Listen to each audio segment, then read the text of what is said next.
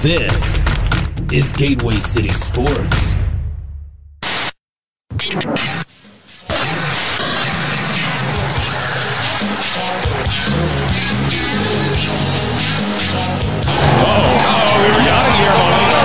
in the face of Brandon Phillips, and now he is turning over. Now, wait a minute, hold on here.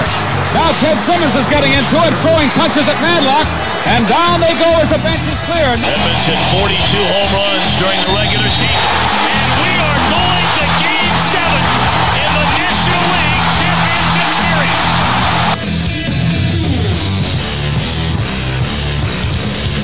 Look out, here we go, and here come both dugouts. Swing of a long one. Good night, everybody. Good night. This is Turning 2 with Matt Knowles.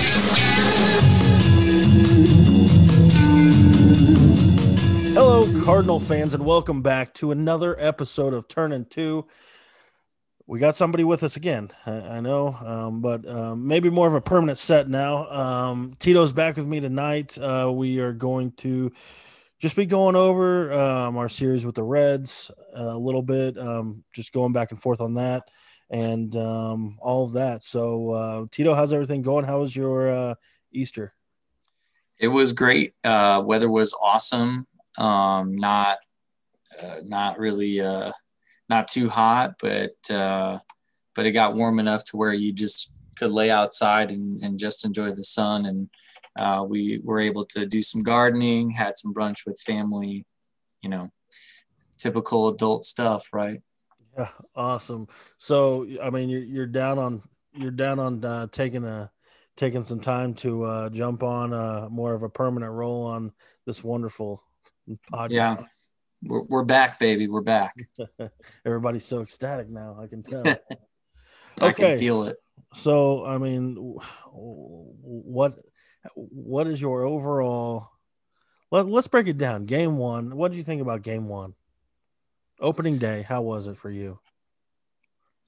I mean, let's start with just the overall feeling of having opening day back, right? I mean, just being able to sit down, watch a baseball game or listen to it on the radio, however you enjoyed opening day, having baseball back, it's a magical feeling. It's just one of those things where it just puts a smile on your face. And even though, some teams lose or, you still have that overwhelming feeling like, this is a little bit more normal. And then, let's even take it a step further based on, what we had in 2020, to see fans in stadiums as well in 2021, as we approach what we would call normal.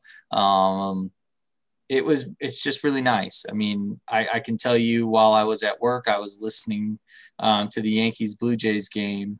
And it just was natural. It was like any other day that I would listen to a ball game at work or being able to just catch up on some highlights. So it was just nice. But as far as, the Cardinals game, it's nice when you give, your supposed number one starter a 6-run lead in the first inning. Shades of, that Game 5 against the Atlanta Braves, same pitcher on the mound too with Jack Flaherty. And it's nice to see that, it's nice to see Goldschmidt go, have a great day at the plate, tattoo the ball. It's nice to see Nolan Arenado get involved in the offense. And then, of course, what I thought was probably the cherry on the top, especially for you, was Dylan Carlson hitting that 3-run bomb. You're excited. It got you excited. But then you kind of came back to reality and said, okay, there's a ball game to win here. And 6 runs wasn't going to cut it. So it's nice to see that Tyler O'Neill got involved again, because Jack just didn't have his best stuff. And, I think you and I would agree, and I'm not sure about who else would, but the weather definitely played a factor in that game. you couldn't tell by how many runs were scored, but pitching wise, I think it definitely played a factor, especially this early in the year. So game one, I think, it went about as well as it was going to go.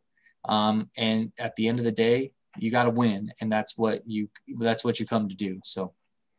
Yeah, I think that first inning was magnificent. The absolute moonshot from Carlson was much needed.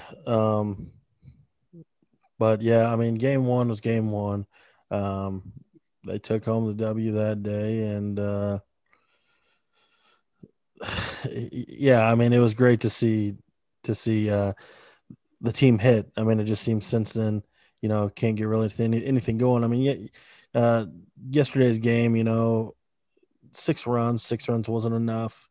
But we did see that home run from Arenado. But man, and I know I'm trying to go back and forth on it, but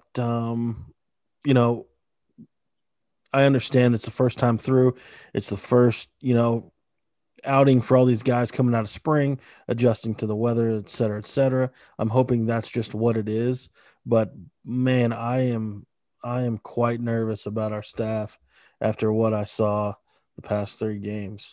Yeah, and I think the statistic right now is, what was it, 22 runs in the first, some odd innings, right? Something astronomical, and they're like the second worst staff ERA at like 9.5. And of course that, yeah, call a spade, right? It is alarming. You're not going to win games, a lot of games, especially. You're not going to win a lot of games when your starting pitching can't make it into the 5th inning. Like, need I remind everybody that Carlos Martinez, even as good as he was for the first 4 innings of that game, was the only Cardinal starter this weekend to make it to the 5th inning. And he was supposed to be your 5th starter. Yeah. So there is a little bit of reality check going on right now for a lot of us, especially when you consider, us to be division favorites. And I still think we are, don't get me wrong. But there is a little bit of a reality check going on when you sit down and see 22 runs by that were scored on us, 25 or something like that. I mean, that's a lot. Don't kid yourself. So, and it's not like, if this was a series where, you still win all those games and give up all those runs, I think the pressure isn't so high. But the fact that you also lost by a large amount, we're talking, especially like today, 12-1 was the final. Yeah. When you lose like that is a little disheartening, and it just kind of feeds into the negativity of it. Yeah. And I think, I honest to God, man, I started getting a feeling in yesterday's game that the Cardinals were going to come back, and it was prior to the Arenado home run. But there's heart there. And I just think, today it was just it just got deflated, man. I really do. I think that the Cardinals were just deflated after today. And I don't know if that's a weather adjustment. I don't know if that's, running through so many pitchers, but I mean, I am very critical on what I've seen so far. However, I'm trying to straddle that line of, it is just their first time through, let's see how they do the second go. But I 6 runs, 9 runs, and 12 runs is a lot of runs allowed. I mean, especially for your first 3 in your rotation. They're supposed to be, your lockdown guys to guarantee you at least a chance to win. And I think, we put up so many runs in game 1 that, they could have scored how many ever. But 9 yesterday, 12 today. I mean, the offense just can't keep up with that. And, outside of today's game, though, I mean, I saw a lot of life game 1 and game 2, and despite the terrible pitching, that was a very good outlook for me. I feel seeing the ability the offense does have. I mean, they scored 6 and 11, so 17 runs in 2 games for the Cardinals, and then 1 today. I mean, so the offense is going to be there. It's just putting it there and getting our getting our pitchers lined up and doing what they need to do. Yeah, and I completely agree. And again, I think you have to go back and think about it this way, right? Your first 3 in your rotation were supposed to be your number 1, your number 4, and your number 5. And by virtue of injury, they become 1, 2, and 3. Mm-hmm. And the 2 and 3, you're thinking, man, all of a sudden my 4th and 5th pitchers are my 2nd and 3rd ones. So they have to play up to that ability.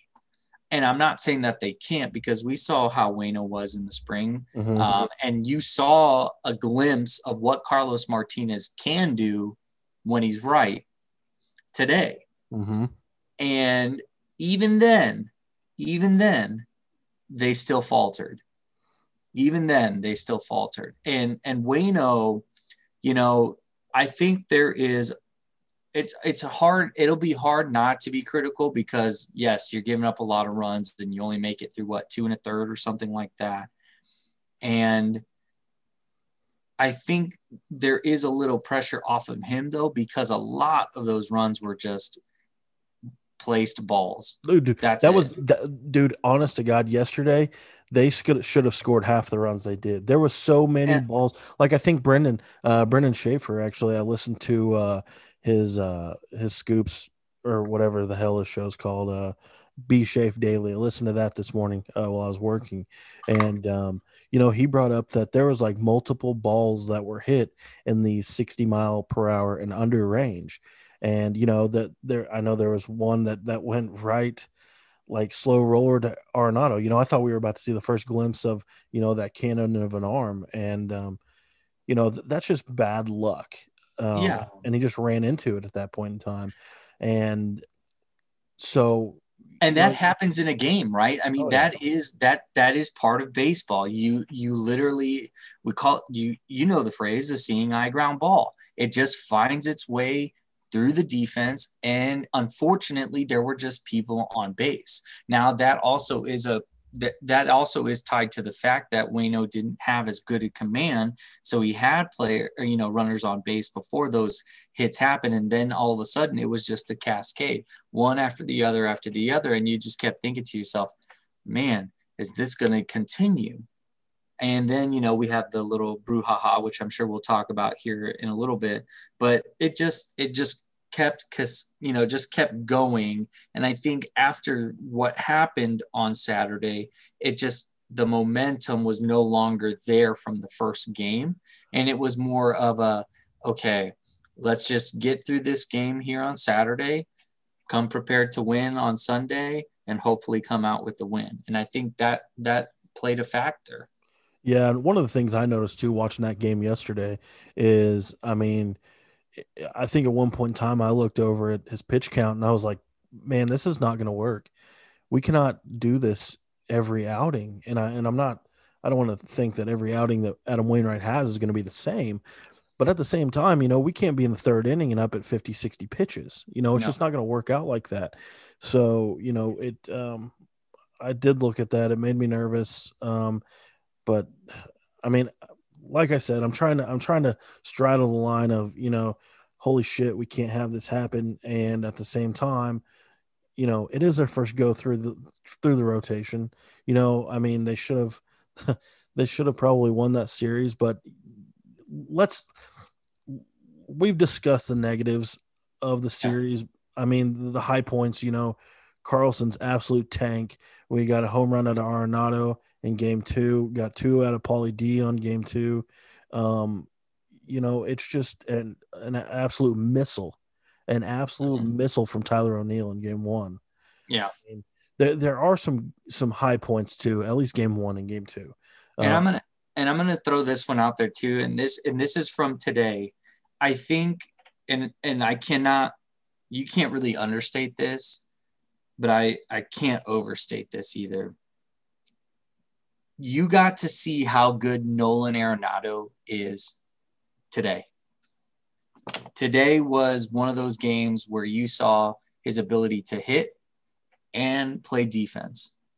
He was just that good today. Yeah, and I mean, all in all, I think Arenado has been a great addition to the team.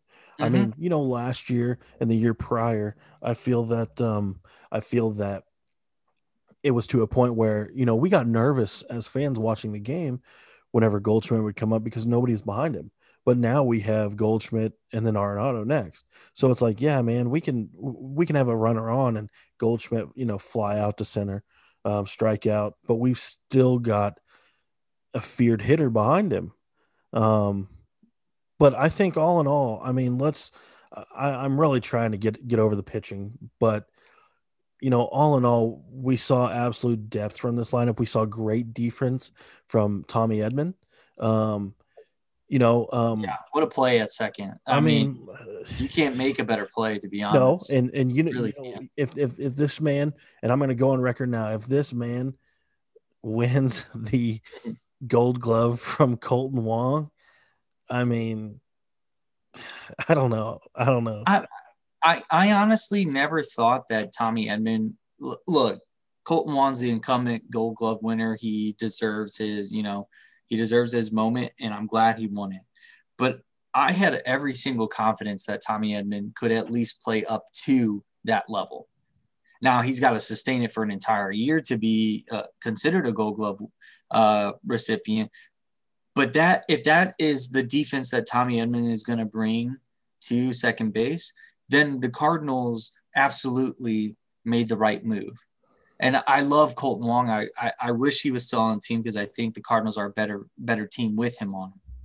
But if Tommy Edman is going to play that way at second base day in and day out, you can go to sleep peacefully with that any day. Yeah, and I think honestly, the plays that he was making there at second base, I mean, I think hands down, I mean, that gave some people relief, Yeah. But I really think this lineup is super deep. And I mean, we're just 3 games in, but I think this lineup is super deep.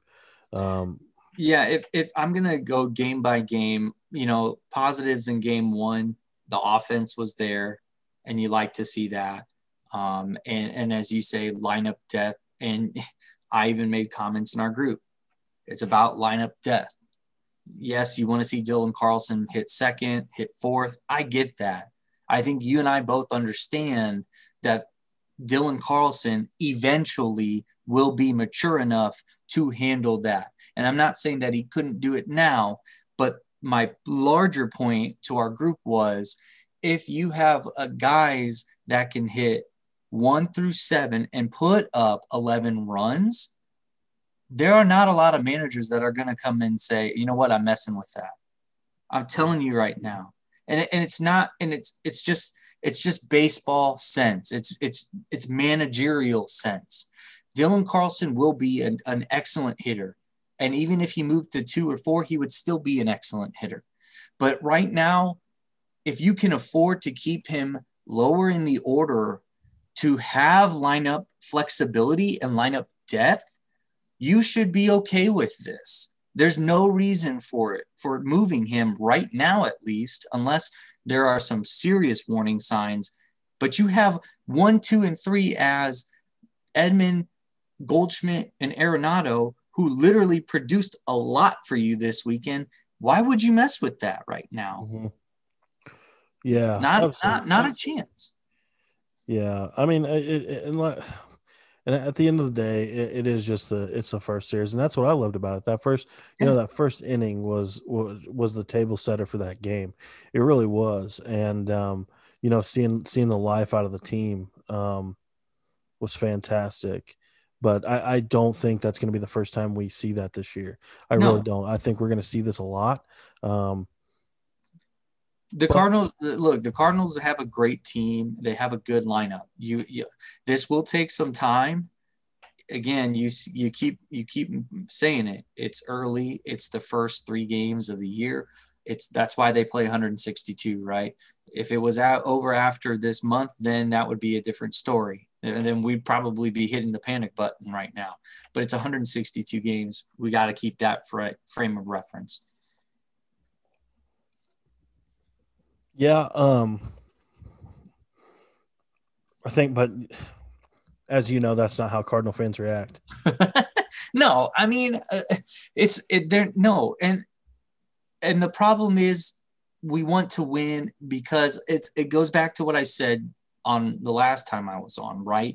When you're playing teams that are lower in the division, you should be winning, against the Pirates. Like I said, you should be winning at least 80% of those games, right? Mm-hmm. Against the Reds, you should be winning 60 to 70% of those games. And when you come out the gates and you lose 2 of 3, then that doubt, that serious doubt comes into play. Like right now, I have a lot of doubt that the Cardinals can actually get Nicholas Castellanos out right now. I really doubt that they could. And if it were me, I would be treating him as if I couldn't get him out, and I would rather him not hit. I would rather walk him than have him do the damage that he does. I don't want any part of it. And that's it. You know what? Whatever happened Saturday happened, but as a baseball person, you have to realize, especially like today, right? They had an opportunity to put him on base and bring Joey Votto up to bat with the bases loaded, who already struck out against Carlos Martinez. But they chose to pitch to Nicholas Castellanos, who just hit a triple off the wall in his previous at-bat, and then he hits a 3-run home run. And you know what?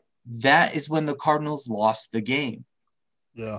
It wasn't the runs that the Reds had scored previously to that. It was in that moment that game became out of reach. And sure, they could have come back, whatever. But that was the moment where you thought to yourself, I'm turning the TV off because this is not happening today.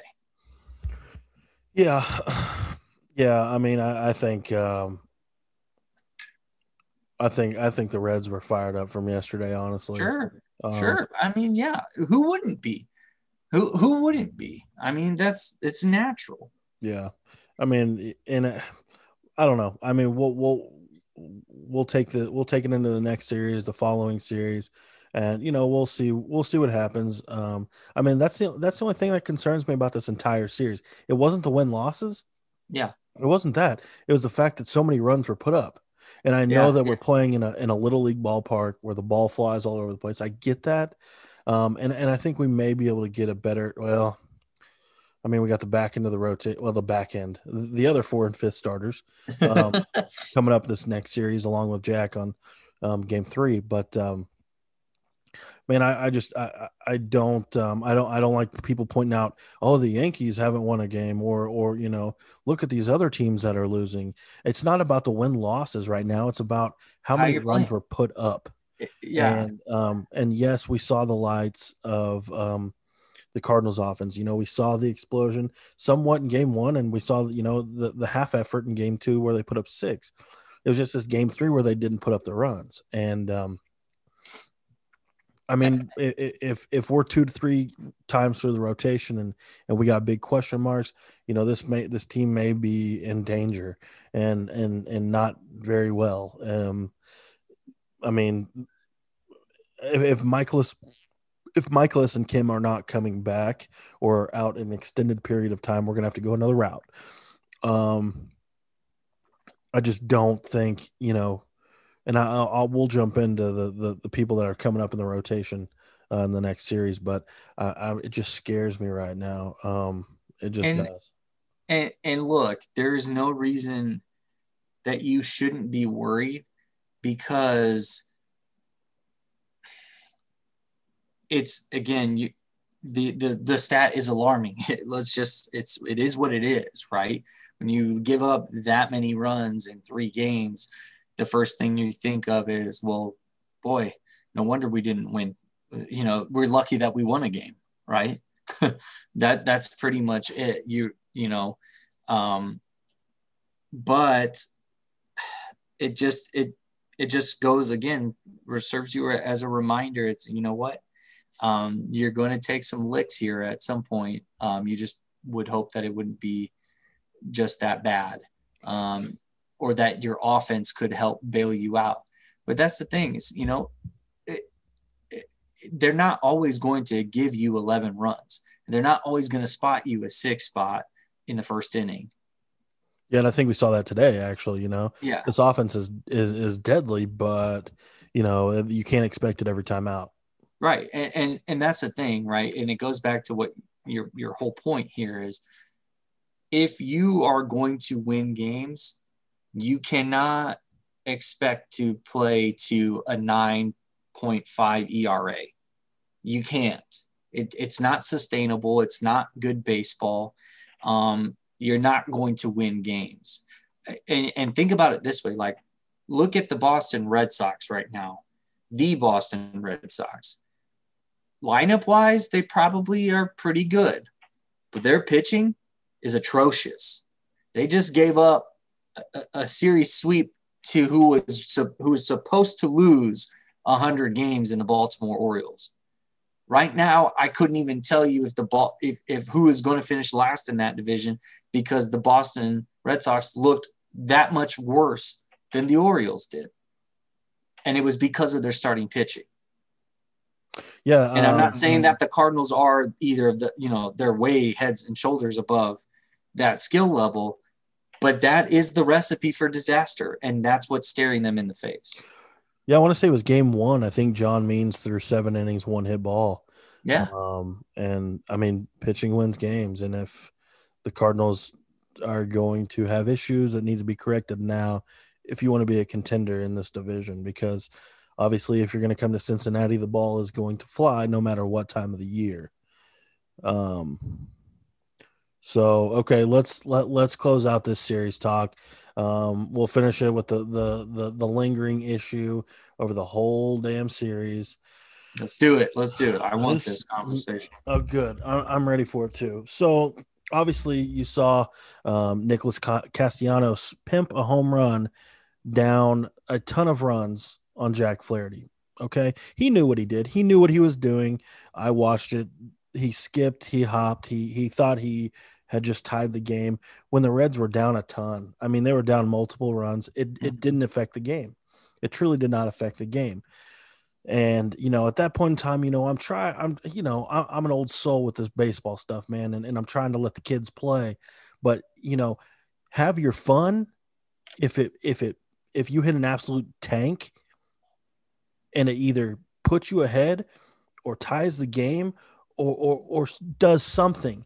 I am not a believer in, you know, you're down 6, 7, 8-1, 8-2, 8-3, and you hit a 2-run bomb, a solo shot, and you think you're the next fucking Babe Ruth walking around the bases. You know, that's, you know, let the kids have their fun, but don't be a complete asshole thinking that you just did something big, you know, and I think that was in his head on Saturday. Yeah, I'm going to have to go back and forth with you on this one because in a way, I get what you're saying, right? Like you're down a ton of runs, like, and you do what you do. It just doesn't sit well with me either. You know, being, you know, I'm an old soul in some ways too. But at the same time, if that's what you're going to do, then in your head, you should just already know something's probably going to happen. You know, I don't think that there's a true baseball player out there that really wants to be shown up like that. Like, I get it, have your fun, but guess what? Something's coming.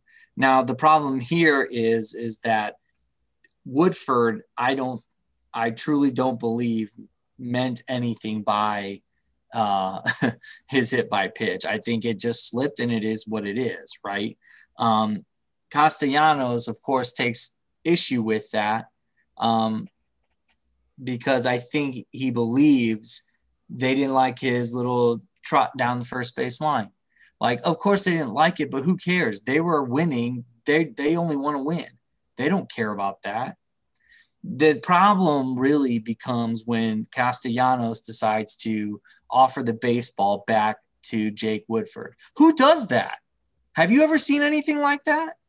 Yeah, no, and I fully agree with that. Like, you don't do that because to me it's just an asshole move. It's an asshole move. And Adam Wainwright is completely 100% correct on this. You don't do that. Okay, you got hit by a pitch. You felt like it was intentional. How many times do people just say, you know what, I'm just going to take my base? But instead you go over to the baseball and you pick it up and you're like, hey, you want this one? As if Jake Woodford was looking for that ball saying, you know what, I want that one because I'm going to hit the next batter too with it. Well, because I did. Let's look at the facts of it. Okay, facts in game 2 only. Adam Wainwright was just pulled from the game. Okay, not directly right. prior, but fresh out of the game. And Castellanos had already went through the order once. If somebody's going to get plunked, it's going to be that first time through. Right. They're not going to wait for some wet behind the ears rookie pitcher come out just to plunk your ass. Just ask Carlos Correa. The first time he came up to bat against the Athletics, he gets plunked. Really? Yeah, I'm not kidding you. First time he came up to bat this year, he got plunked because they're still on that. But that lends to your point. It's just like that is insane to me.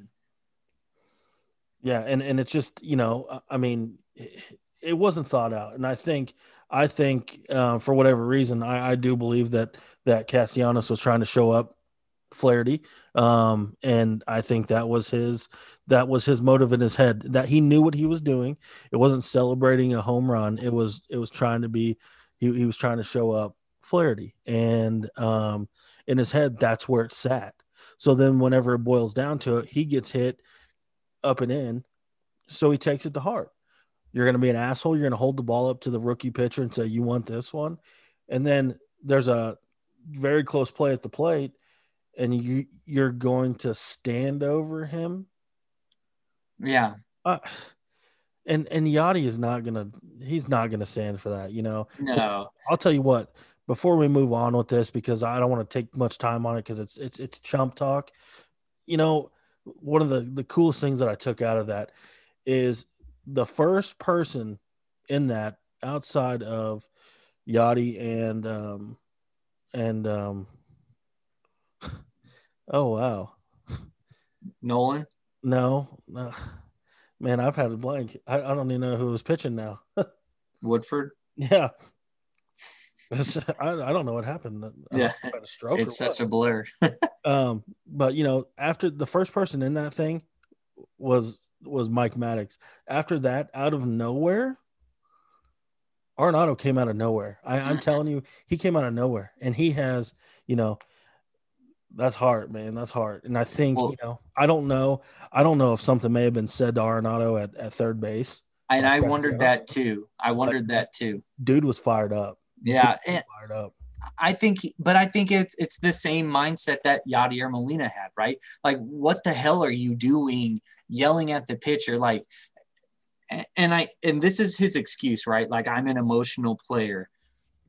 I believe you are an emotional player, but I don't buy it in that situation. I truly do not buy it in that situation. You only did what you did because you got hit by the pitch and you thought it was intentional. Yeah.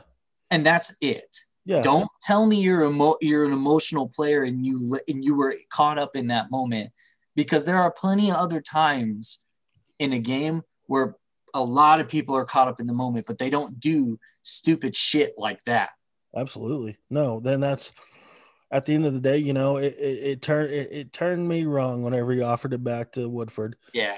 And then after that, everything at home plate, and it's just. Yeah, it's unfortunate in the sense, like, look, because of what happened, you don't want it to affect how the game goes. But I said it, earlier in the show, that was a momentum swing in the Reds' favor. And I think it played out into today as well. Because Cincinnati, the entire city essentially took that and rolled with it the rest of the weekend. I mean, look at what the freaking weather guy said, from Cincinnati, calling St. Louis soft and all this other stuff. And it's just like, really? Like, this is what it's come down to. Well, I'm trying to figure out where we were soft at. We're not the ones that got hit and had to whine about it. Because they're essentially saying we're butthurt. They're saying we're butthurt because Castellanos stood over Woodford and screamed at him because he got all quote unquote fired up. And we're soft for getting butthurt about that. When in reality, ironically, he is the one that's actually soft for thinking that Woodford intentionally hit him in the first place. Yeah, he's soft. But and not only that, then he backs up being soft because he doesn't even get in anybody's face. He's like, you know what? I don't want to actually be a part of this. And guess what? He gets ejected for what he did. And he should have been, hands down. Maybe Yachty should have been too. And there was an article on Yahoo Sports about that very point. It's like the wrong person got ejected. It should have been Yachty and not Castellanos. And it's like, and he goes on, and this writer goes on to say that Castellanos was a debatable one. And I'm like, dude, the dude initiated everything that happened. Yeah, he started the whole shit. Don't tell me that's debatable. Yeah. He should have been tossed. Yachty should have been tossed too. You don't go and push somebody like that. You don't put your hands on anybody unless you're really trying to start a fight. Yeah. And he should have been tossed. Yeah. I mean, yeah, you're absolutely right. I mean, at the end of the day, though, like it started with him offering the ball, and Woodford was over it. The kid's not gonna go and stick a knee in his back. There's a play at the freaking plate. Man, I'm over it, but at the same time, I'm not, because I think you cannot let Nick Castellanos dominate you the rest of this way. You can't. And I said it earlier, and I'll continue to say it. Walk him if you have to. I don't care. Don't let him hit against you. Yeah. Don't do it. Don't let him. Give him the satisfaction of being a productive player against you. Yeah, you can give him a walk. Go ahead and get Joey Votto out on a ground ball, because that's exactly what happened today. Mm-hmm. After Castellanos hits that 3-run home run, Votto grounded out. And guess what? That could have been a double play to get out of that inning instead of a 3-run home run. Yeah, so absolutely. I would rather live and die by an intentional walk to Castellanos than give up a home run. Yeah, no, I agree. And, I think you may see guys like Wainwright, more of our soft guys pitching around him, but I can guarantee you with the fight in his heart that Flaherty will go after him. If you have, don't get me wrong. I think it's like when I say walk him, you be strategical about it, right? If there's nobody on, then you're not just going to say, yeah, here's a free pass and be done with it. Go get him. Only do it when you need to move on from him so he doesn't create problems. Yeah. Yeah, no, you can't let the 2013 David Ortiz come back at you. No, but and you don't. I think moving forward, I don't know. I mean, it'll pan out moving forward. I feel you. But other than that, I mean, we learned a lot. But hey, let's move on to this next series and we'll just discuss it now. So, the team headed out to Miami today to take on the Marlins. And in game one, we've got Ponce de Leon and Trevor Rogers, both of who have not made a start yet in the 2021 season. How are you feeling about Ponce going tomorrow or being in the rotation at all? I mean, he's got the stuff to be pretty good.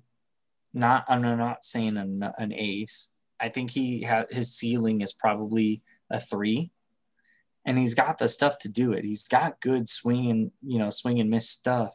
It's just the walks, man. It's the control. It's just being consistent, a good pitcher. That is very tough. Like, let me put it to you this way.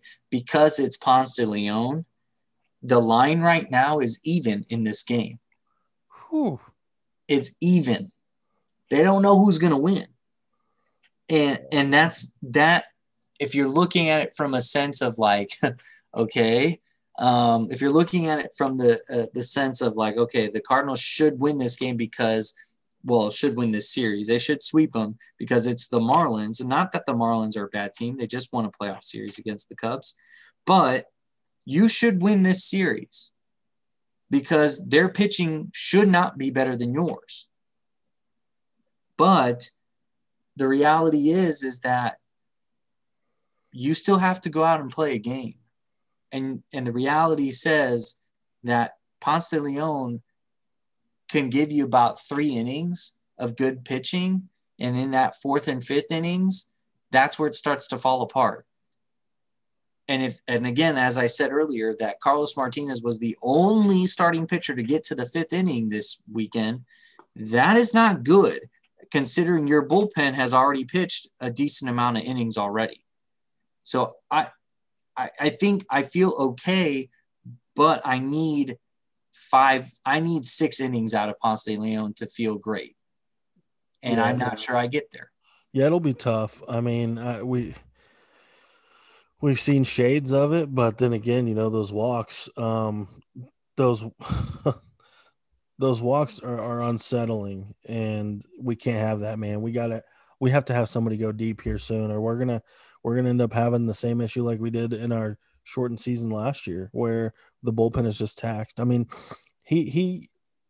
Ponce de Leon issued 13 walks and 17 grapefruit innings. I mean, the math is there. You know, it's almost a walk an inning, and you get somebody on, and you know, you better get the defense right, because free passes could be a free run. It's as good as a hit. And we saw what damage that can do in this series, right? You know, that game 2, Wainwright walks. I think it was Jesse Winker. Next person up was Castellanos. Bop, 2-run home run, just like that. I mean, it happens. And you kind of expect the same thing when you think of the Cardinals lineup. If Tommy Edman gets a walk, you've got 2 good hitters coming up right behind him that could easily turn that into a 2-run game, or a 2-0 lead, or tie it, or just score 2 runs just like that. Yeah. So, but walks are killers, man.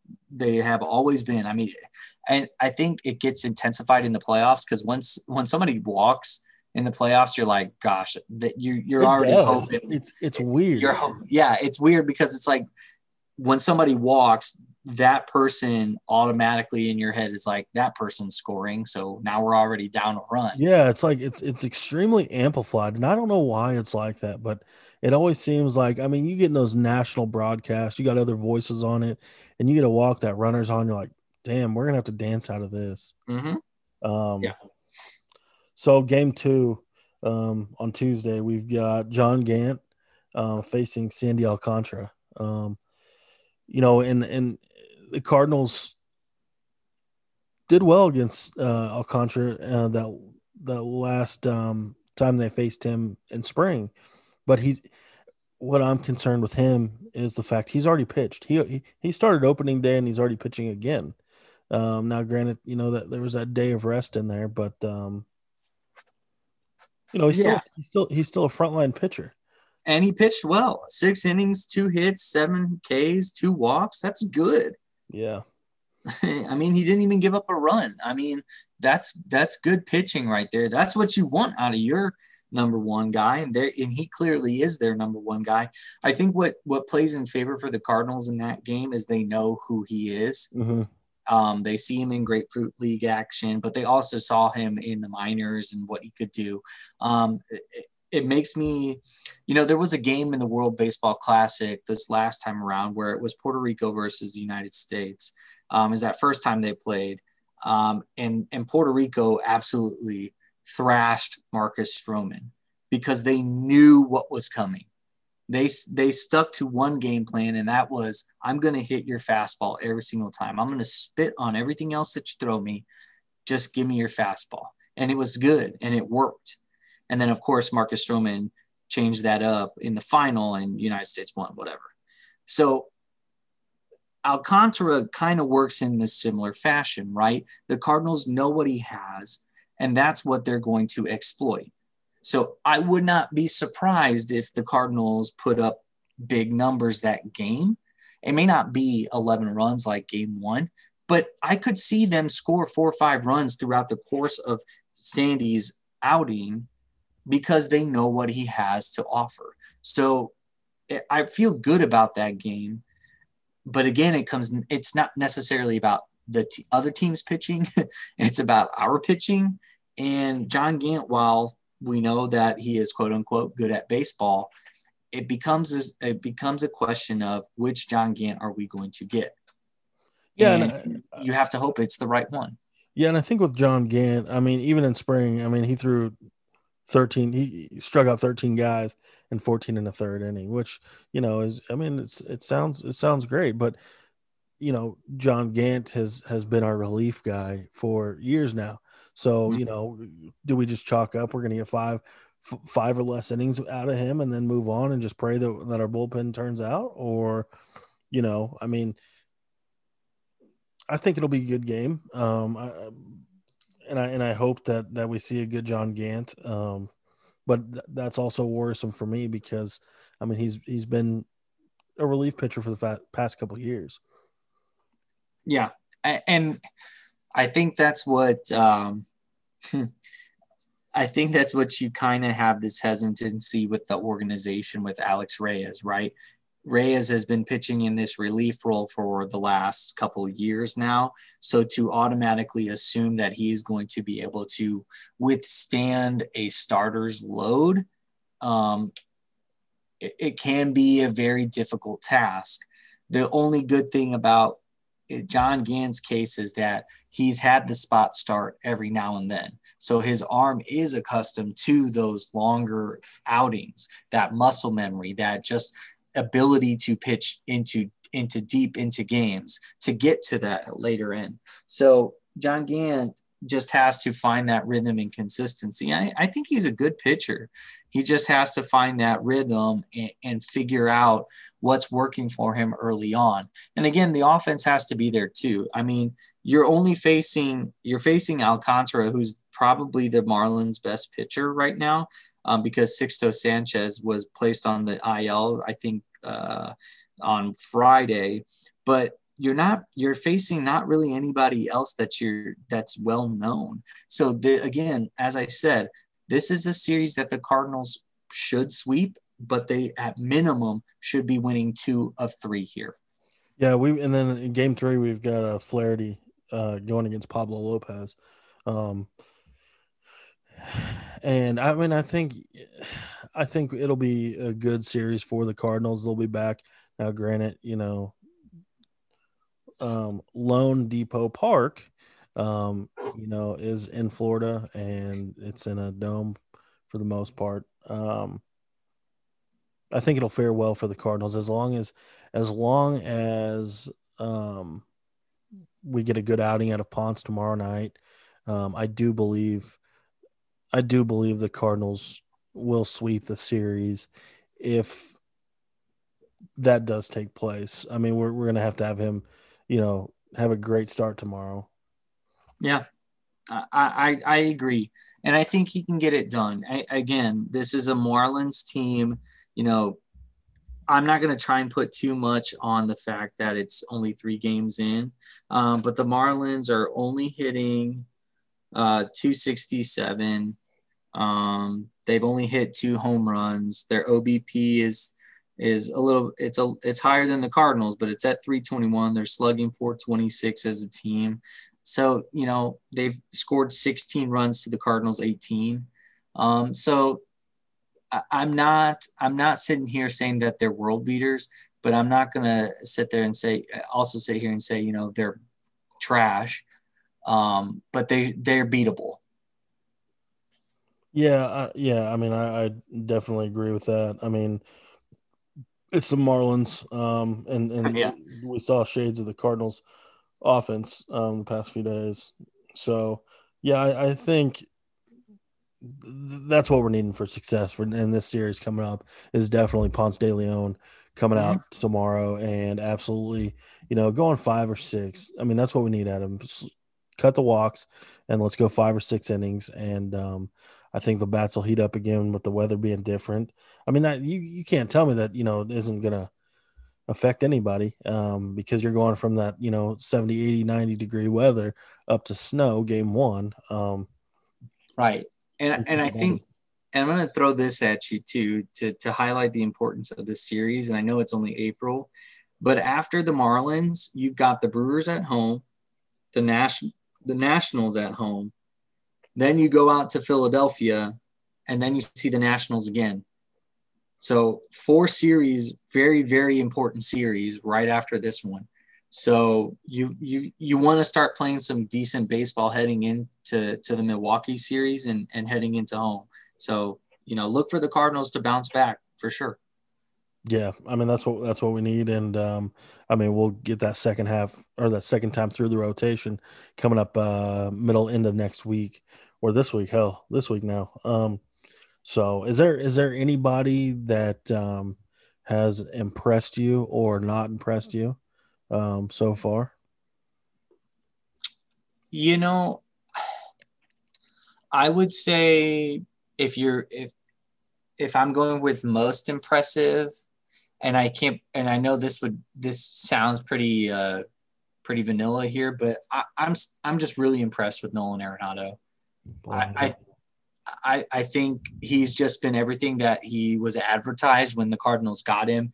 I mean, you knew the kind of player that he was already coming into this. He's one of the best defensive third basemen in the game, if not the best. He's one of the best offensive third basemen in the game, if not the best. But I just think when you consider what the Cardinals had at third base for so many years, just to see the level of high play that he brings to the team, you can't help but not be impressed, right? It's like Shohei Ohtani today, right? He goes and throws 101 miles an hour. The first time he comes up to bat, hits a piss rocket for 450 feet. Yeah, 115.2 off the bat. Off the bat. And you're just sitting there, you're like, holy cow, man. Yeah. Like that's just insane. It's very impressive. And so if anything, yes, I know it's very cliche, but I just really, really, really, really enjoy watching Nolan Arenado play baseball. And, if you're a Cardinal fan, you really, really need to respect how he plays the game because, there are not many players like him, and there are not many players that will ever be as good as him. So enjoy that. If I'm going to say the least impressive, in my opinion, I will probably, even though I was talking smack about him in our group with Gino, I'm going to say Paul DeJong here. And the only reason I'm saying that is because right now it feels very go big or don't at all. And as much as I want to tout his success in home runs in the 4th spot, I'm also gonna put my money where my mouth is too and say you can't strike out like that, man. He struck out today with an opportunity to get an RBI, and I wish he would have came through because I definitely would have put a yawning emoji in our group chat. But he struck out on a pitch that was clearly a strike, and he needed to be swinging. I just don't know what he was looking for, but these opportune times keep coming up for him. And at some point, if he cannot figure that out, he has to be moved from there. He has to be moved. And then that's when you need to decide, if you're Mike Shildt, if you need to bring Dylan Carlson up to the 2 spot so you can have some lineup protection 1 through 4 instead of 1 through 7. Yeah, and I think I fully believe that DeJong is an all or nothing kind of guy. Yes, you love showing up people with, he hits a tank, and I just fully expected it. But you knew it was coming. I knew it was coming. I know what to expect these days. But I mean, it truly is. It's all or nothing with him, and they were pitching him up yesterday. I watched them throwing to him yesterday, and they're trying to get him to chase something up. And I mean, he's been in the league, a few years now. And if teams are starting to click on that and he can't stop slowing down, you're not doing yourself any good or the team any good hitting the occasional tank. And I mean, hats off to the 2 home runs yesterday, but we can't rely on 2 bombs one day and then you go cold for a whole week and then decide you're going to hit another one and go cold for another week. You got to have a hitter in that 4th slot that's going to do some damage, not just, once in a blue moon. And I think that I think he's very much that player. So I don't know if it's a pressure thing. I don't know if it's just Paul DeJong himself, but the team's going to start looking hard at that because you can't have that killing rallies, man. And I'll bring this up. Game 1, I know I was very critical of it. Game 1, that first at bat where he got the RBI, if the defense was aligned correctly, he would have been hit into a double play. His second plate appearance was a strikeout. I think it was that, or he hit into a double play his second time up. But I mean, it's just the first time up was just pure luck. And, then you got the 2 tanks in game 2, which is cool. He hit home runs, but we can't rely on that. And you can't have that in such a pivotal spot in the lineup. And I know they say, it only lines up like that, one time, but it doesn't, man. If you got 2 guys, you got 2 absolute all-stars in front of you and you have them on base, you have to have somebody that's going to produce an RBI or get them in right behind them. And I go back to the 2006 World Series DVD. There was a moment when they were talking about the Detroit Tigers and Jim Leyland. And Jim Leyland, this quote has always stuck with me since then. There are outs and then there are productive outs, right? And in the moment right now, there is no such thing as a productive out for Paul DeJong. And what I mean by that is that because the strikeouts pile up, that's not a productive out. A productive out is putting it in play because at least you have some chance of human error coming into play and or some divine interaction happening, maybe some angels in the outfield or something like that. But being a productive hitter means putting the ball in play. And striking out looking is definitely not it. Swinging is a little better, but you're not making contact. And like today, whenever you watch a ball go by that is clearly a strike, and you're not protecting the plate, it makes it hard. Now, conversely, when you have a hitter like Molina today, right? If you watched his second at bat, he was a completely different hitter than his first at bat. He made an adjustment to when he got 2 strikes. He fouled off a bunch of pitches, put the bat on the ball, kept fouling it off. And then what does he do? He turns on a fastball, puts it over the shortstop's head and scores a run to tie the game at 1. And that's from your 7th place hitter or your 6th place hitter at that point. That's the kind of at bat that you expect Paul DeJong to take when he has 2 strikes on him, but he doesn't do that. And he needs to understand that this is not just, if you're in the cleanup hitter, right? Yes, you expect power, but at the same time, if you have 2 strikes on you and you're watching a ball go by you, that's not good hitting. That's not hitting. You might as well just be blindfolded and just swing when you think it's coming in. Yeah, I'm gonna keep an eye on him this next series and see, because straight through the lineup, I noticed this a lot with these guys the first couple games. But man, they were just watching fucking fastballs go by, and I'm thinking to myself, what? I know this was brought up last year that it seemed like that they were just waiting for something to hit, but to me, it's like I saw so many pitches now, not from your veteran guys, not from your Arenados, not from your Goldschmidts, but I mean, I just see I know I saw Paul DeJong take a fastball, Carlson took a fastball. O'Neill took a fastball, and I understand if they're elevated and you don't want to go after it for the pop-up, but what are you teaching these guys to do with these fastballs? Like I sometimes I feel like O'Neill's a pure guess hitter, but I mean, he struck out one time on a ball right down the middle. Yeah. And let me put it in this context too, because there are so many people who harp on this particular player about hitting first pitch fastballs, and that's Yadier Molina. At least he has a plan that he's going up there thinking that it's going to be a fastball. And yes, occasionally he rolls over a pitch or it's a curveball and he rolls over and trots down first base, gets out. Yeah, I get that. But when he's right and knows that it's coming in and it's a fastball and hits it, it's almost every single time a base hit or goes down the line and pulls it for a double. And that it comes with an approach that's not necessarily even being a veteran. It's just having a plan of attack. And that's the kind of mentality the young players have to develop, is that, you know what? The fastball is the easiest pitch to hit. Yes, it's very hard to hit a fastball, but it's way harder to hit a curveball and adjust your eyes to the curveball than it is to the fastball. They never say adjust fastball when you're down 2 strikes. It's adjust to the slider, because you can hit the fastball. You just have to watch the slider come in and push it the other way. The fastball comes in because you're ready to hit. You just got to get your front foot down and be ready. They don't do that. That's what's hurting them.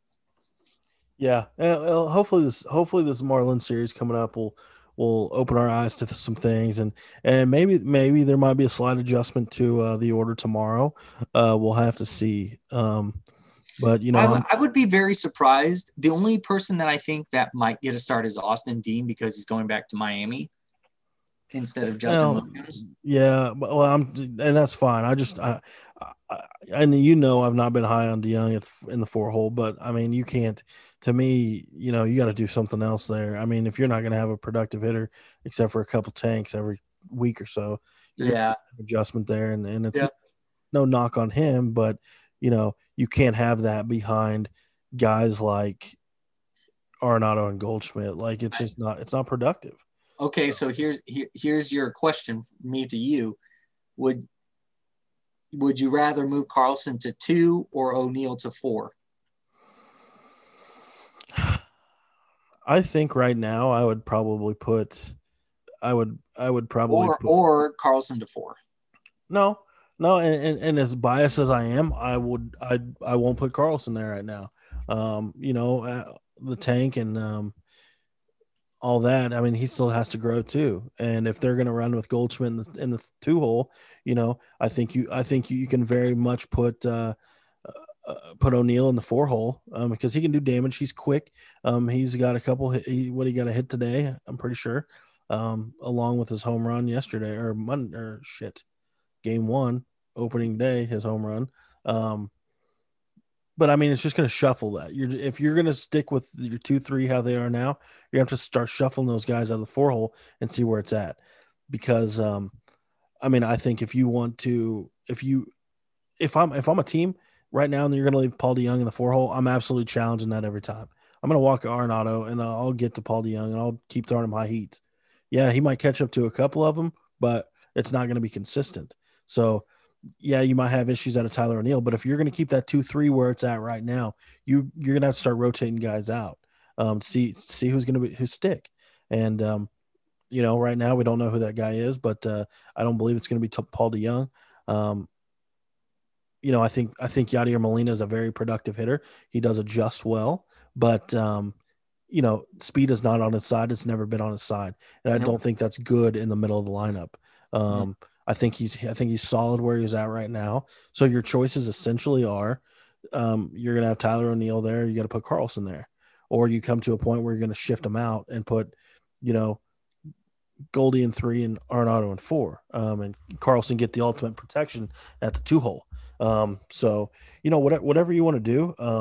But I'm not going to take the bias route and go, yeah, put Dylan Carlson there. No, you're going to have to, you got to figure it out. And I think to your point here, and I think what people need to understand is in what you're saying is this is not an issue where you wait a month. No. Right? You're saying essentially this next series is the series to figure this out. Because if by the end of this series, DeJong is 0 for 12, let's say that he has that many at-bats this series and 0 for, no RBIs to show for it or anything like that, you've got to make that change. You cannot wait. You just cannot wait. Well, the thing with Paul DeJong is, and I've noticed this with him, can't catch up to the high heat, will swing at the low stuff, and the curveballs catch him off guard. But he's strictly a pull hitter. I can't count on one hand how many times I've seen him go the other way. And that's dangerous, because if you're not timed right, you're done for. You're absolutely done for. And you can't, if they want to roll with the same lineup for this first game of the series, completely fine, just to see if they have anything left in Paul DeJong in the 4-hole. But you're going to have to make quick adjustments, because you have some good quality teams coming up, and you're going to have to adjust very quickly. And, if you don't want Carlson, if you don't want to push everybody back to secure Carlson in the 2-hole for what could happen, then you're going to have to start rotating the 4 guys out to see who's going to sit there the best. Yeah, absolutely. I mean, it's very evident. And I completely agree with you. Yeah. So anyways, we'll close this out with one last thing. How have you made any bets that have put any money in your pocket yet? Yes, actually. I had, and this is the crazy thing about opening day when we were talking about it. A lot of the favorites did not win that day, and I know that cost me and you probably a hefty chunk of change. But there was a lot of how do I say it? Just a lot of lost money in betting on the favorites. And there was one thing that I learned is that, and I said this on Twitter, I am no longer betting the Red Sox on the money line. I'm not doing it anymore.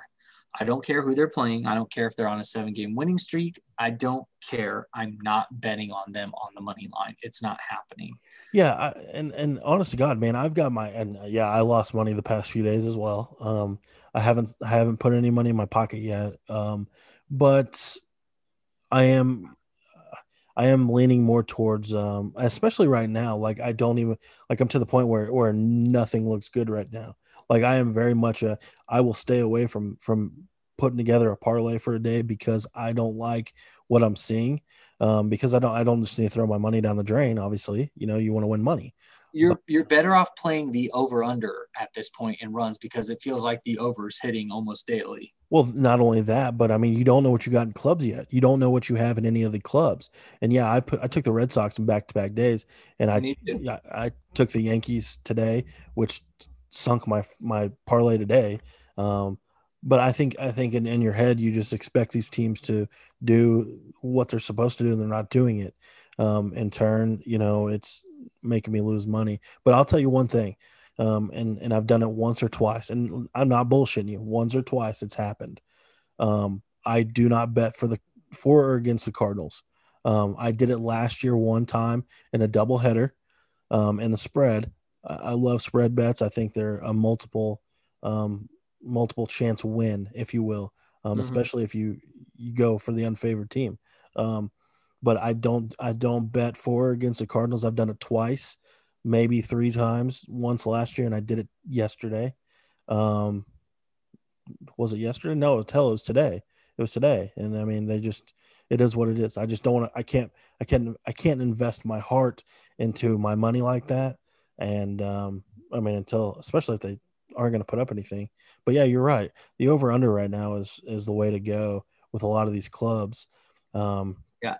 Or if you're really trying to earn a quick buck, look at the player props. Like today was the first time I won money on MLB, and that was the over on strikeouts by Shohei Ohtani today. And that was at 4.5. And I'm like, that's easy. Right. Yeah, and I don't look at the props enough, and I should. Like there's a prop last year I put 2 years ago maybe that it was like 1.5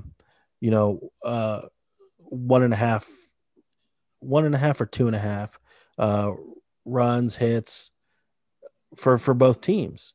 No, it was 1.5, and the Cardinals got 2 hits or something of that nature, or will so and so team score in the first. Like, props offer a lot, but I don't dig down deep into them too much because I forget about them, quite frankly. But hey, tomorrow's a new day, or today, I guess, whenever you decide to listen to this. So